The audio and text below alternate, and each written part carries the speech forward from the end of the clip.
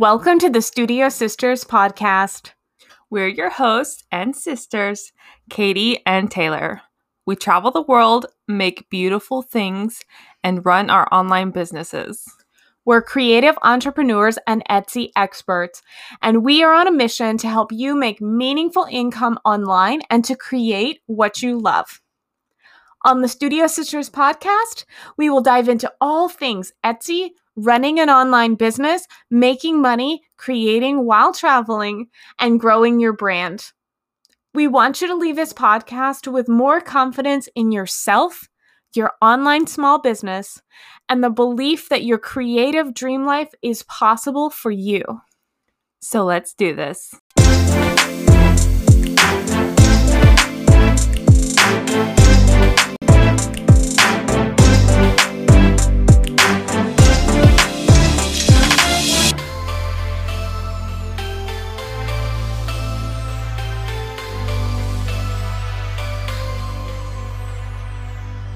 Hey everyone, Taylor here. We are so excited for you to hear this week's podcast episode. This week we're talking to Larissa B. from Bold City Legal. She's the founder and managing attorney of a remote law firm. And guys, what she does is super cool. She is an attorney just for freelancers and small business owners, but she also lives, works, and travels remotely in her creative dream life. And she has her own photography side hustle on Etsy. You're going to love this episode. We chat about what it's like to be a woman living and working remotely in her dream life. And then Larissa gives us absolute gold when it comes to tips about what you own as a creator and a small business owner, what you don't own, how to protect your small business, and then also how to handle those questions and things when it comes to copywriting and what you can actually do under creative use. Guys, there's so much good stuff in the episode, so let's just go ahead and get right into it. Hey, Larissa, welcome to the podcast. Hi, thank you so much. We're super excited to have you. So, Larissa, you are a lawyer and you travel and you're also a photographer, right? Yes. Photography is, I guess, my side hustle. I think that you pretty much live like the dream life of working remotely and being able to do like everything that you love. So just tell us like how you got started as a lawyer. And then second question is like, what got you interested in photography? Sure. So lawyer was really kind of not that well researched. I went to college at Florida State University and I knew I wanted to do some type of grad school. At the time, it just seemed like that's the path. Like there was never really a question of just do undergrad. And I'm not sure why, other than maybe my parents' love and focus of education. So attorney was just something I had picked, although I said lawyer and now I say attorney all the time in high school. And so figured I'll take this LSAT, which is the standardized test for law school, and apply to some schools and see what happens. So I ended up getting into a number of schools, stayed at Florida State, which is where I did my undergrad, and had a great legal education. It's easy to gloss over after. It was certainly hard and demanding and challenging, but I really felt like I learned a ton in law school. And then I graduated in 2009, which was not the ideal time to graduate as far as economic circumstances. Had trouble getting a job, eventually got a job, and hated it. So that was what I'd say the start in my non-traditional journey of everything up to that point was, oh, great, undergrad, law school, graduate. Now it's job and, work your way up to partner. But that ended up being a point where I started to think, oh no, what are some other options? And so had tried not practicing and then eventually fell into practicing for myself, which provided this alternative of I got to do the business side of things, which honestly to this day is some of what I enjoy the most about having my own law firm. And along the way, I started doing a little bit of travel. I didn't undergrad, law school, I mean, I was maybe on a plane every other year. I barely traveled. And then I went to Colorado on a trip, a girls' trip, and just fell in love, and it sparked this interest in travel.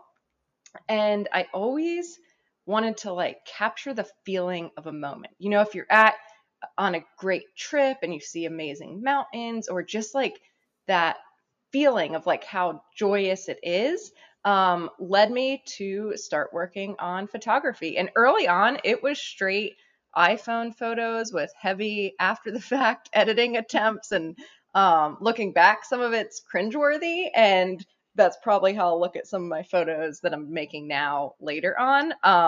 But I love it. And just, you know, I don't know that I'll ever feel like I've fully captured a moment, but I love trying. And I mean, it's been years of starting at that iPhone photography to taking photos today, and I still love and am challenged by it. Yeah, I think that's really cool. And I'm correct that you actually sell your photography on Etsy too, right?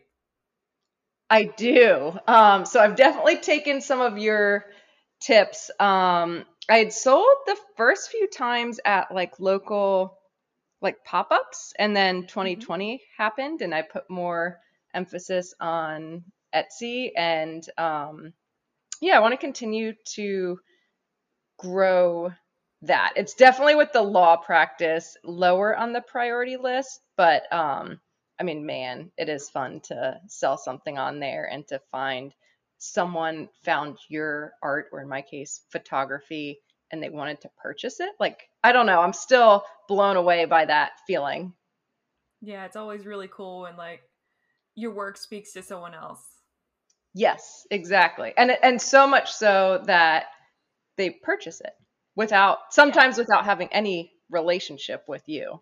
Larissa, do you have any tips for other women who want to travel and run their own businesses remotely? Because I know you do this, and we would just love to know if you have any tips for women who want to do that. Yeah, absolutely. I would say my tips are always evolving as I evolve, but two things come to mind that are really front and center. And one is do it. Because the way you phrase the question, and I think that's common, is there's a lot of people that see other people like you guys or myself, and they're like, I want to do that. But there's this line between wanting to do it and actually doing it. And it's a bit like what I always tell people with solo travel. If you have that thought and it keeps coming back, you should 100% figure out a way to try it. The reality is, you know, when you actually commit to something, it's amazing how much you can do. And if not, this experience of working on your own while traveling, you can leverage that into some really impressive resume points and things to talk about during an interview. So I think it often feels more like a I can never go back decision. And that's not true. Although I think once people do it and see that they can be successful, they're less likely to go back. But Mm-hmm. doing it is like a big piece of my advice. And then there's so many resources now too to help you along the way. And then charging more, or at least considering charging more. I know myself early on, that was a big issue. I look back at the prices I charged when I first started my law firm, and I absolutely cringe. Like, I don't even want to tell you the rates. And that's something that seems to be more consistent with women starting new businesses. And because I did it, I get the mentality of like you just want to that like first sale, whether it's a good or a service. And the mentality is, well, if it's price low, someone will get it. And there's a few issues with that. One is like you're making something awesome. You know, you've no matter what, whether you're offering a service or a good, by the time you're offering it to people, there's a lot of work on the back end, whether it's your training, your practice at at it. You know, there's a lot, and you're bringing more value in most cases than you think. And then you don't want to get stuck too. So, for example, early on, I had clients that I was doing really bargain basement work for, and then they refer other clients, which seems great, except those clients now expect the low rate. And I think that translates to goods as well. Like if someone buys stickers and they're like, they're 10 cents for a sheet of stickers, and then they refer people to buy them and it's, 10x, 100x the price. You're already not getting into the right market. So more than like, oh, and then the last thing, sorry, is as you go in, think about something that you can do on the road. So if being fully remote and travel is one of your reasons for starting your own business, make sure that going in, you're considering whether what you're doing can adapt to it. Absolutely. I think there are many ways that you could be successful making and selling handmade, like remotely or while traveling. That doesn't apply to every kind of product, though, right? Like, I think there are some people who are very successful with, let's say, small embroidered art that they could do on the road. But Yeah. if you sell, cake toppers, that's a small item, it's lightweight and easy to ship, but if you're trying to travel internationally, you like logistically can't do that. So thinking about, what could I do I need to shift into selling digital downloads if I want to truly be 100% location independent? And so starting that early on, or if you're like, I just want to live the RV life in the United States for a few months, you could probably still do smaller works of art or handmade products from your RV or something like that. I also wanted to chime in about what you said about the pricing things too low, and like that leads to word of mouth, but it not being a good thing, because we occasionally do stickers that are custom work for other businesses. So we produce like logo stickers for other small businesses. And we had a few that we did early on. We weren't even advertising that we were doing this. It was just kind of like people approached us. And so we did it at a price that really was too low. Sure. And they loved them and they were happy with the product. And we're like, great, this is a proof of concept. We have enough samples now. Let's put it on Etsy. And one of those people referred someone else, and they came back and they're like, but the price is now literally double what I paid. What makes you think that like my friend is going to pay this? Like, I loved your work, but I just can't see them paying this. Can you give it to them cheaper as well? And we actually had to say no. And that was really interesting moment, I think, for us. Yeah, good for you for doing that. Because I know, especially if someone pushes back, it can make it even harder.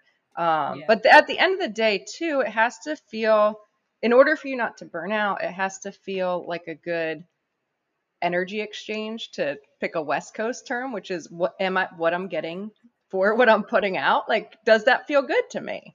In addition to, like comparing what typical prices are and value and that type of thing. Like the energy exchange, increasingly, I think about even in those terms of, you're getting money, but you're also putting out literally energy in the work that you're producing. So props to you for declining that. I know that can be hard.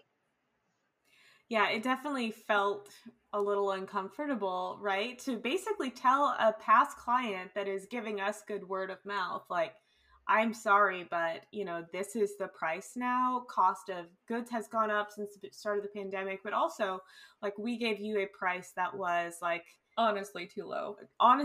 Yeah. And we've had to make a revision. And so if you wanted to support a small business, you would like reasonably understand that. But they walked away, and you have to be okay with that. Like, charge what you're worth, charge what your services are worth, and be okay with the fact that if someone walks away, that's okay. And there will be other people who will pay what you're worth. Right. Yes, absolutely. And then the reality is, too, you don't have to do the same volume if you're charging the right price. So at the lower discount price, you also have to do more projects to make the same amount of money. I had someone recently that was referred by someone, I think it was probably 6 years ago, I did work for. And again, those were the low prices. And he mentioned in our intro call that so-and-so said, basically that like your rates are low.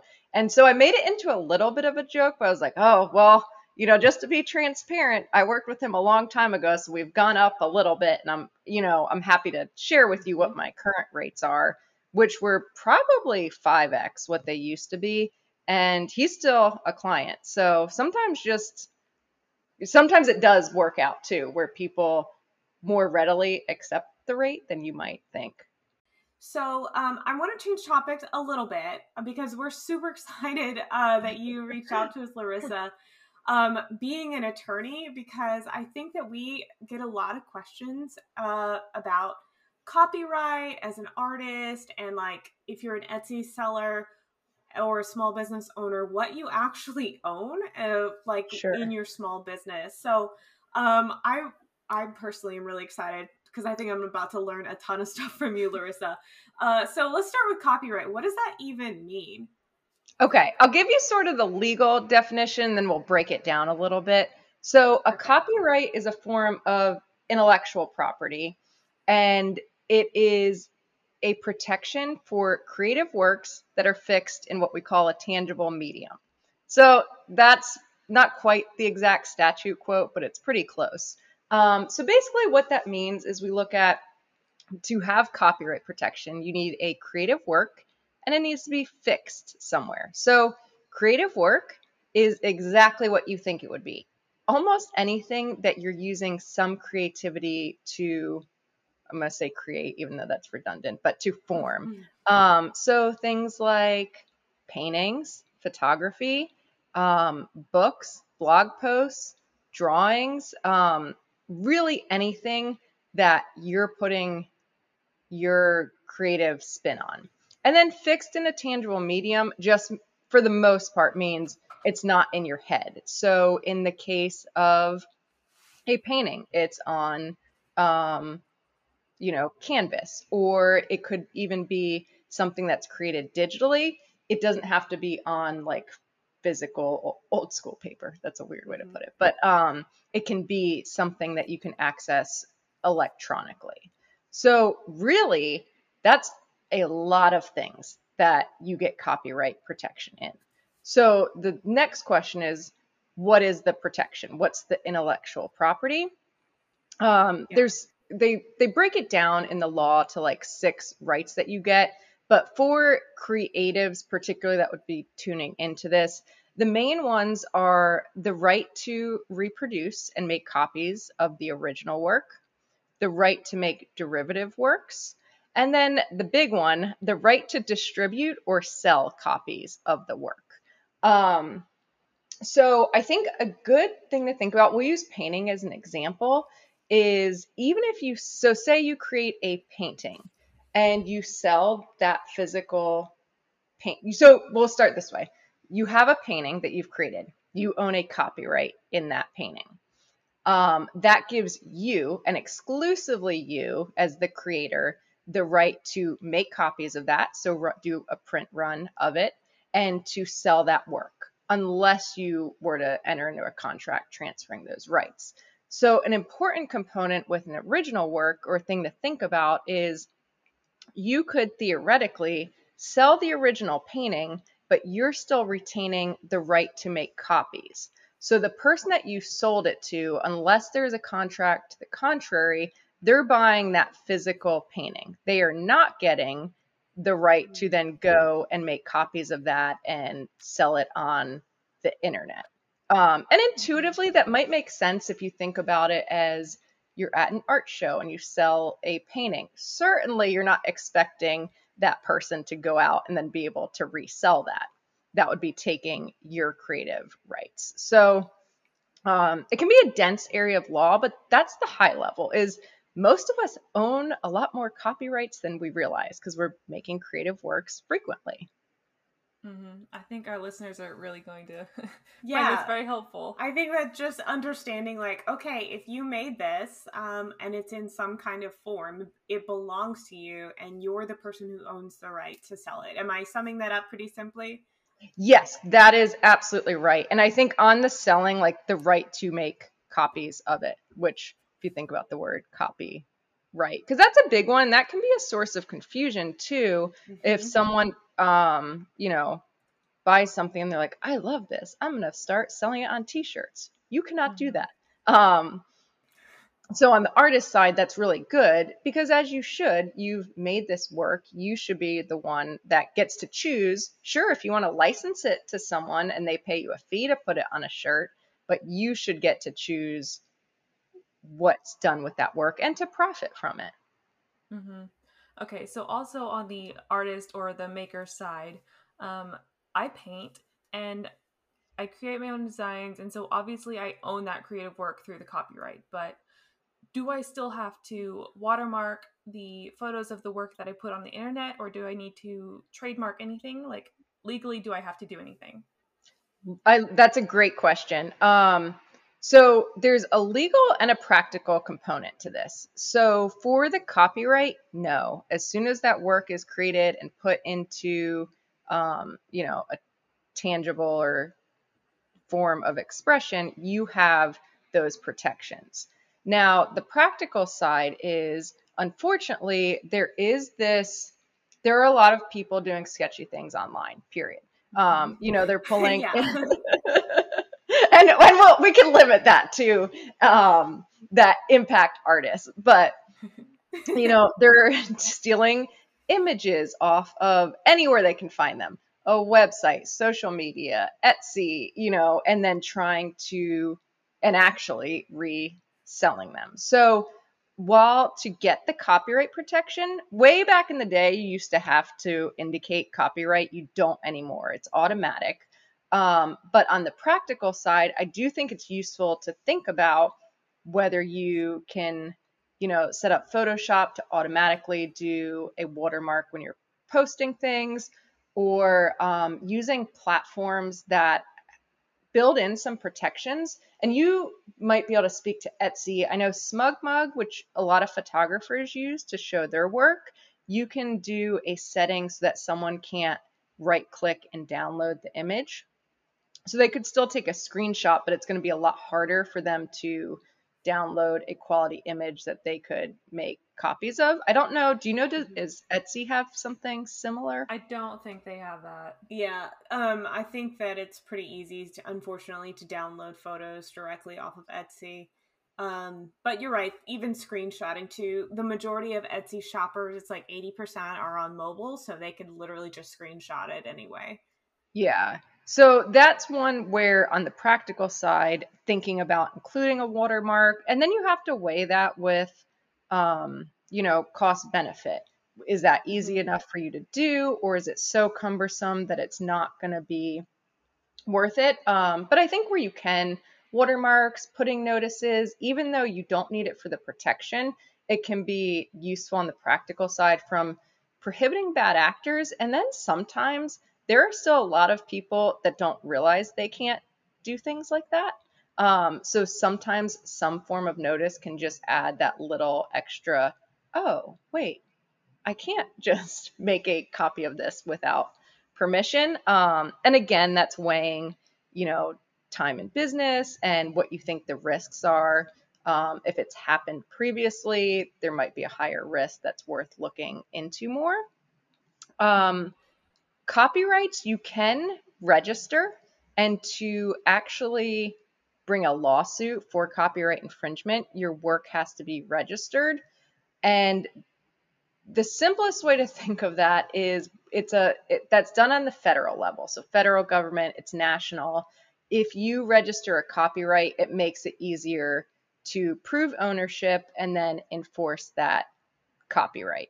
That is one too, where again, it's a lot less expensive than a trademark, but it still costs some money to get your federal copyright, where you might want to weigh what are some of my top works and then register those, or the likelihood of needing the registration might be low and might not be worth it. But that's an additional thing that you can do that isn't really going to honestly prevent people from misusing your copyright, but it makes it a heck of a lot easier to enforce that against someone. And I know this is a long answer, but one thing I want to note before I forget is, so you mentioned trademarks too. And trademark is a different type of intellectual property right. And what a trademark does is it protects your brand. So it protects typically a word or slogan that's come to be, or image, like logo, that's come to be associated with your business. So the quintessential example is the McDonald's Golden Arches, that M, the yellow M. Everyone knows that that's associated with a fast food chain, and which fast food chain. So that's a trademark of McDonald's, and no one else can then use that. I can't go open up a burger store and put, big yellow arches out front. Mm-hmm. So that's trademark protection's a little different, and you're thinking less about specific images and more of components of your brand as a whole, your name, slogan, things along those lines. I think that for most Etsy sellers, there's a relatively low risk or like the need to watermark or attempt to, put this is copyrighted on everything you have on Etsy is relatively low risk. Most people are not out there going to, be taking your images or repeating your product. But I do know this has happened to quite a few Etsy sellers. Someone literally takes your images, creates their own duplicate Etsy listings, and attempts to sell your product. And sells on the same platform. And sells on the same platform. Okay, I haven't seen that. It's not often, it's not common, but it does happen. Or on Instagram, right? Someone's taking your art and posting it on their own account. So what would be your advice for someone if they find that their work is being copied or taken by another person or another small business? What would be like your step one, step two? Okay. I am an attorney, so part of me, and this is my honest answer, is contact an attorney. It's great if you have someone that you've worked with in the past, because a lot of times you can just do things a lot faster. And the reason for that is to make sure that you understand your rights, that you have a strategy for responding. And then the reality is we draft really wordy letters or takedown notices that on your behalf that a lot of times are taken more seriously because of the content, but also because it's an attorney. So people recognize, oh, they're not playing. They're not just like, can you please take this down? And if I don't, they're not going to do anything. It shows that you've leveled up. So I do believe in contacting an attorney. Mm-hmm. The next steps, or, these can kind of be done concurrently. Reach out and ask them to stop. Particularly Instagram, I've seen that work. Sometimes it's just account holder to account holder. Hey, this is my photograph, or this is my painting. Please remove it. And then also using reporting mechanisms. Pretty much every platform that I'm aware of these days has a mechanism for reporting intellectual property infringement.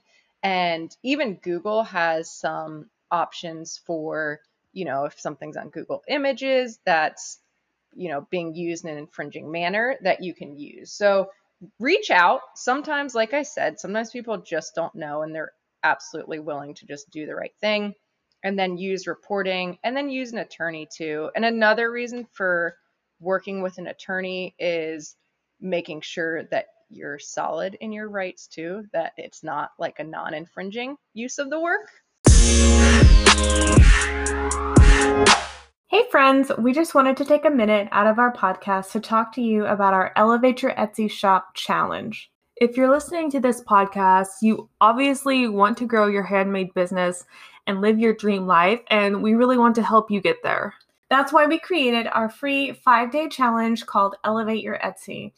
We'll help you boost your Etsy shop's ranking, fix common mistakes that we see a lot of sellers making, improve your SEO, and do all of this without getting lost, stressed out, or wasting tons of your time. And you can do all this in just 5 days, which leaves you with extra time that you didn't already know that you had. Hey!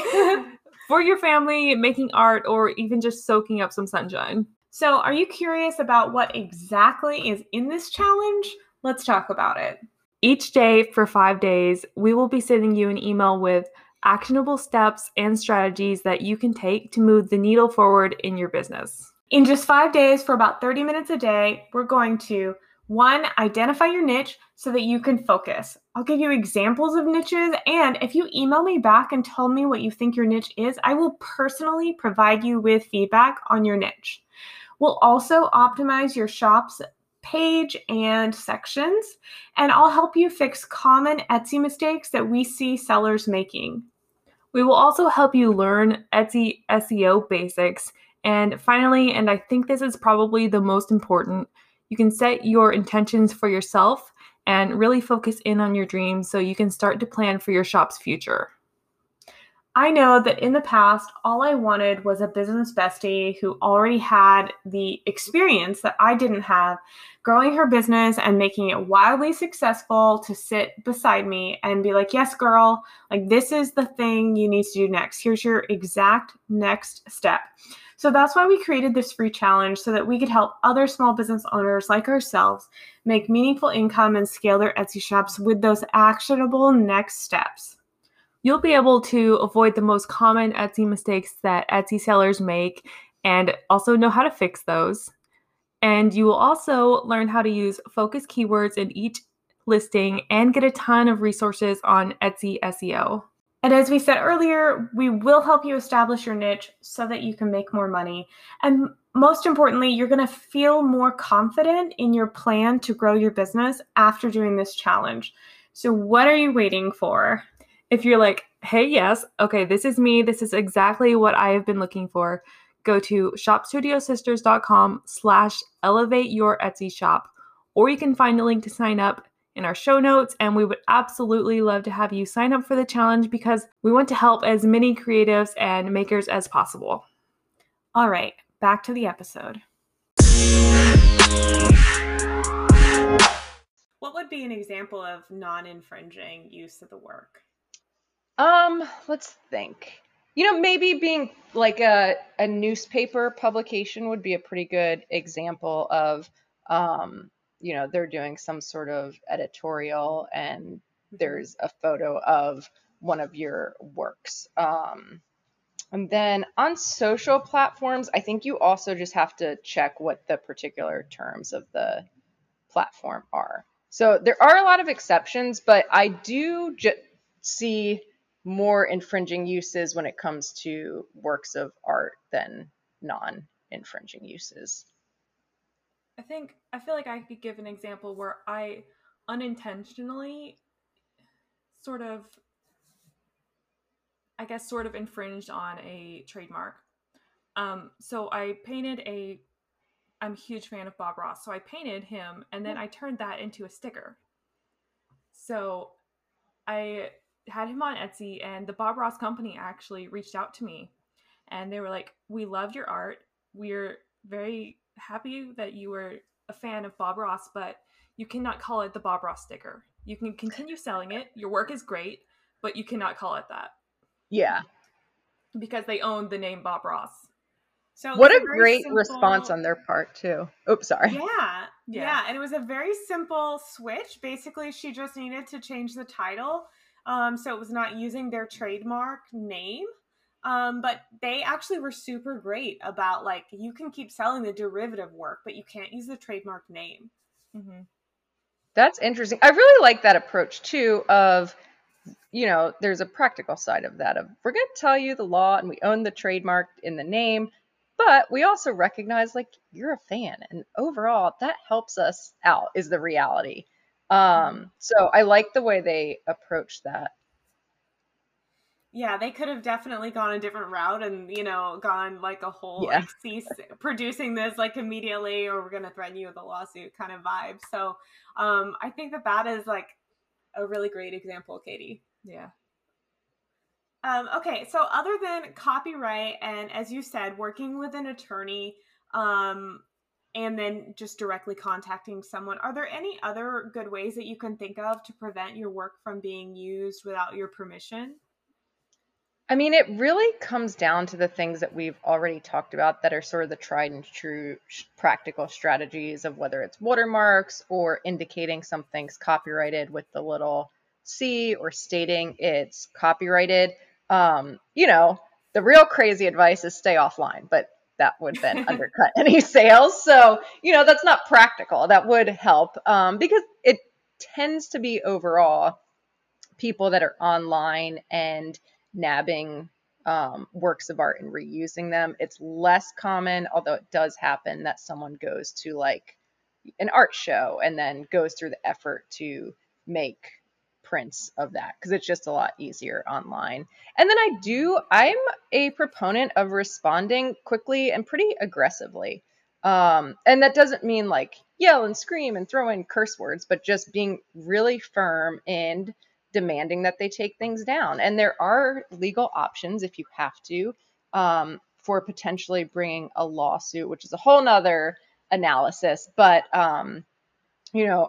don't feel shy or be intimidated by their responses. I think act quickly and maybe firm's a better word than aggressively, quickly and firmly.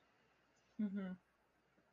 Okay, on the flip side of the copyrights, let's talk about creative use and what that means as a maker or a small business owner. And let's just say that we make Disney inspired or Starbucks coffee inspired things. So what would be your advice about that? Like, what should someone do or not do when it comes to working with licensed products? Is it like you absolutely should not, or is there a way to do it? Sure. So my first level advice is talk to an attorney. And that's not just because I'm an attorney. There are tons of great attorneys out there that you can talk to. But the reason is, if I just had to give you a quick podcast answer, it would be don't do it. There's so much risk on at least 3 different levels that immediately come to mind. There's potential copyright issues, potential trademark issues, and then there's, if you're, say it's a movie where it's not a cartoon, it's an actual person, there's some right of publicity issues, which is essentially we all have the right to profit from our own image, and people can't just generally take your image and profit from it. Now, the law is so much more gray than people think, but your safest bet is really, that's a murky area. And if I were to do it, I would get an attorney consult for each piece. Now we get into the business side of things, which is that really worth it financially? Maybe. But it's an area where generally there are a lot of pitfalls. Some of it depends on the business's approach to things, how strictly they're enforcing. But you're also up against really big players. Like, I've worked on some lawsuits against Warner Brothers, dealing with vintage images. So there's a little more gray area in the copyright. But these companies are big players that make a lot of money from licensing their images for use. So they have incentive to be, strict in enforcing, and they also have the money to hire like teams of lawyers. So I know I'm coming from the risk aversion side of things. I am an attorney, but that's a really risky area. Yeah. I think that we are in 100% agreement with you, though, because like I can tell you from the Etsy side of things, like, first of all, you're right. These are huge companies. The honest truth is Etsy is going to side with them, not you. Like, Etsy is not going to stand up for you against a giant corporation like Starbucks or Disney or Warner Brothers. And then the other thing too, like, okay, from the like health standpoint of your business, your goal should be to have a business that is sustainable, that is like satisfying to you, that has longevity, that you think creates a sense of freedom in your life, right? For the next 5 years or 10 years. So why would you take that business and, instead of setting it up for success, set yourself up for like a really bad situation by using licensed images or licensed, quotes or characters in any way? That's just like an opportunity to fail that like you don't need to take. Like, it's just crazy to me that that's the direction that people go. They say, oh, I want to start an Etsy shop and I want to sell Starbucks cups, or I want to sell Disney character stickers. And I'm like, no, you can create your own works of art or Yeah. your own products, and they Mhm. actually belong to you, and you're no longer risking the opportunity of Etsy shutting you down. A lot of people don't realize when they sell these licensed characters, what's typically going to happen is Etsy's just going to shut them down completely. And so you could be selling and doing great, and you're thinking everything is okay by selling your Disney stickers. And then the next day, Etsy bans your shop for good, and you have no source of income anymore. Yeah, that's great insight from the business side of things. And you guys know more than I do how Etsy operates. And from the legal, it totally makes sense. And I would say, big companies too also are good at being able to scan for images and quickly find Yes. uses online. Mhm. And I think that's great advice. And for example, that lawsuit that I referred to earlier, that's lawsuits that go on for, I'm not even kidding, like 2 to 10 years plus. And I mean, what's worth that headache, even if, it's enough of a transformative use that somehow you prevail, which is typically unlikely. I recently saw an article. There's a lawsuit over an Andy Warhol Hmm. painting that he did of, I believe it was Prince, and that's still like up on appeal. And these things drag on for a really long time. And that one ties into more right of publicity, so the right to profit from your image, and that right in certain locations can continue after death, which I know is probably more legal weeds than you need, but just an example of how long-standing these issues can go on and how much better you are just being safe. Mhm. Right. Yeah. I think that if your goal is to like have a business that makes you happy and makes you money and is not like a just a flashbang and it's gone, then like you would stay away from licensed products with like 100-foot pole. Like you wouldn't get anywhere near that if your goal is a healthy, successful business. So, and Etsy does shut people down. And you're right, these companies will scan Etsy for images, they'll scan for their trademark names in your titles or keywords. I see it happen a lot. So I'm really like so happy that you're able to share this information from an attorney standpoint of like why you wouldn't do this. My business side is, well, I wouldn't want your business to get shut down, but you're also Yeah. saying, well, they're also like legally it's just not worth it. You don't have the time to invest in defending, your work that's likely an infringement Mhm. against a large company. Yeah, absolutely. And I know some people like doing like just for their own pleasure, like fan art. Do that at home and don't make that part of your business. Yeah. If you You don't love drawing Disney characters, do it and enjoy like the work in your own home, but don't use that as yeah, the foundation of your you don't business. have to sell it. Exactly. Sometimes Okay. art can be just art. Yeah, for sure. We have a few fun questions for you for the Okay. wrap up of this episode. So, number one is if you had an extra $1,000 in your creative budget, how would you spend it? Like, this can be for your business, your photography, whatever you want to use it for. Okay. I like this question a lot. It's actually helping me think ahead for business planning. We'll go with photography, since that's, my side creative business. I think that I would take half of that, $500, and use to hire a contractor to just help me with things I haven't gotten to, but mean to do, whether it's adjusting my listings to include better images and some mock-ups and additional sizing, which is such a simple thing, but it just gets pushed behind my full-time job. So I think if my maths ish are right, is if we take $500, say I pay someone $20 an hour as a contractor, that's 25 hours of work. That's amazing. That's like, half plus a week of work where I can work on my law firm and still Mhm. have these tasks taken care of that I get to do high level management. So I think solid half to a contractor. $100 for just to run some new test prints. I like to print everything before I put it up so that I can see, not some images look great on screen and then you notice just issues with it when you print it. Mm-hmm. And that's really fun for me. I love getting new physical photo prints to look at.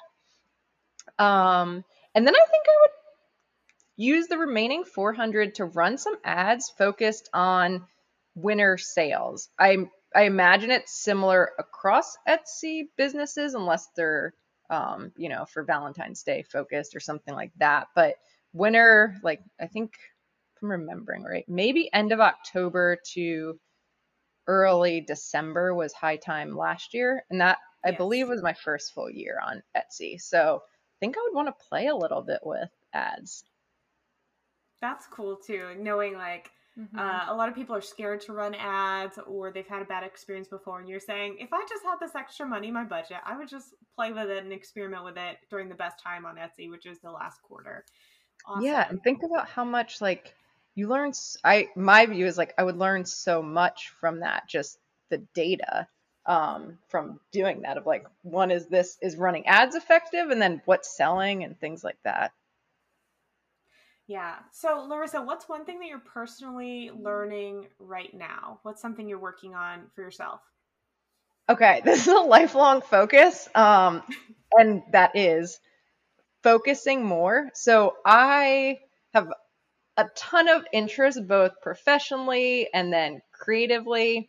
So really thinking about how to narrow what I'm doing on all fronts. So on the law firm, I years ago started as truly a general practice of like, I'll do almost anything. And I've narrowed and narrowed and narrowed. And I want to keep doing that. And that doesn't mean that I can't occasionally work on other projects. But right now I'm focused on working with what I call modern businesses, which can be creatives or just anyone that takes, a different approach to business. And then on the photography front too, really nailing down like what am I going to sell? What images am I going to sell and in what form and what location? So I'm working on focusing, but right now I'm doing that by doing a lot of kind of unfocusing of thinking and like what are all the possibilities and then literally like writing them down and redlining through things. I like that. Unfocusing to focus. Yeah. It's perfect. Okay, so if someone is listening to our podcast and is thinking that I need a small business lawyer or I really want to learn more from you, Larissa, so where can they find you?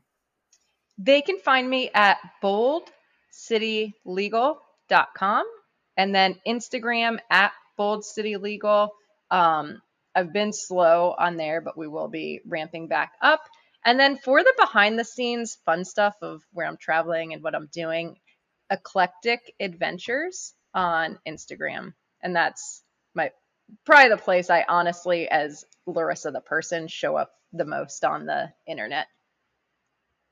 I have been on your personal Instagram and I'm like, oh, all the Colorado pictures and mountain pictures of you traveling just makes me like miss like the western part of the United States. It's a whole vibe that we don't get here in Florida and it's just lovely.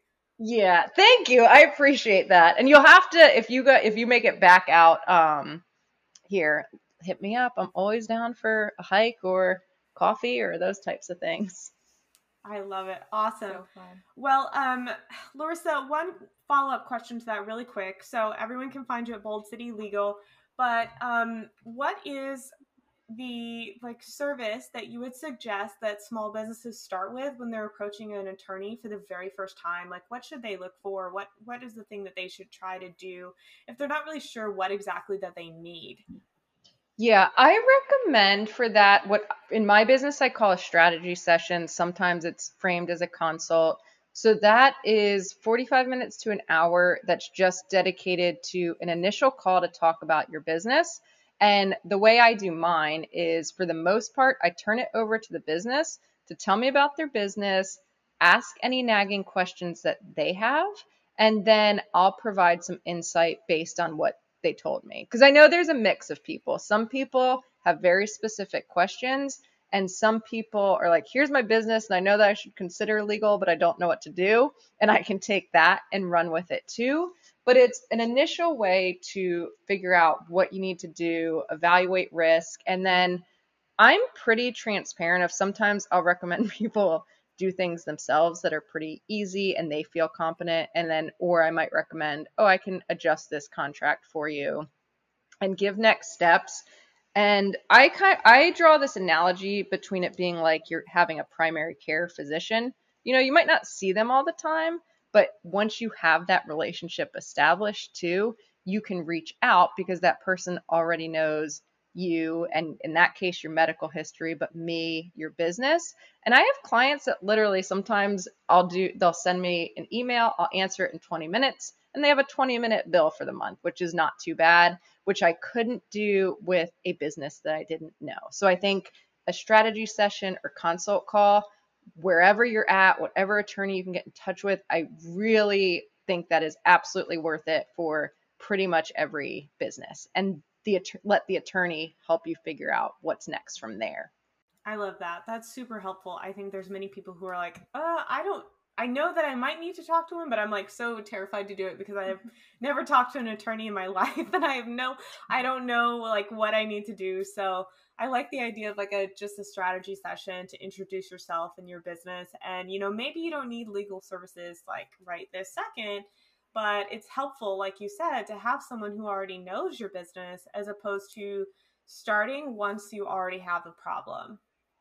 Yes, from the legal side, 100% agree with that, and typically cheaper too. Right. Awesome. Well, Larissa, this has been like so valuable. Probably one of my favorite episodes that we have done with a guest on the podcast up to this point. I think our listeners are going to love all of this information. So thank you so much for joining us today. Oh, absolutely. Thank you guys for having me and for putting my brain to work. It was really fun to talk about these things. Thank you so much for listening to the Studio Sisters podcast. If you missed the link earlier to our Elevate Your Etsy Shop challenge, here it is. Just go to shopstudiosisters.com/elevate your Etsy shop. Or you can also find a link to sign up in our show notes. Just a reminder, our free 5-day challenge called Elevate Your Etsy will help you boost your Etsy shop's ranking, fix common Etsy mistakes, improve your SEO, and we're going to help you do all of this without you feeling lost, stressed out, or like you're wasting tons of time. I highly recommend the challenge. We've had a lot of Etsy sellers go through it and learn things that they never knew before. And the best part is it is free. So all you need to do is head on over to our website, shopstudiosisters.com/elevate your Etsy shop, or click the link in our show notes. Thanks, and we'll talk soon.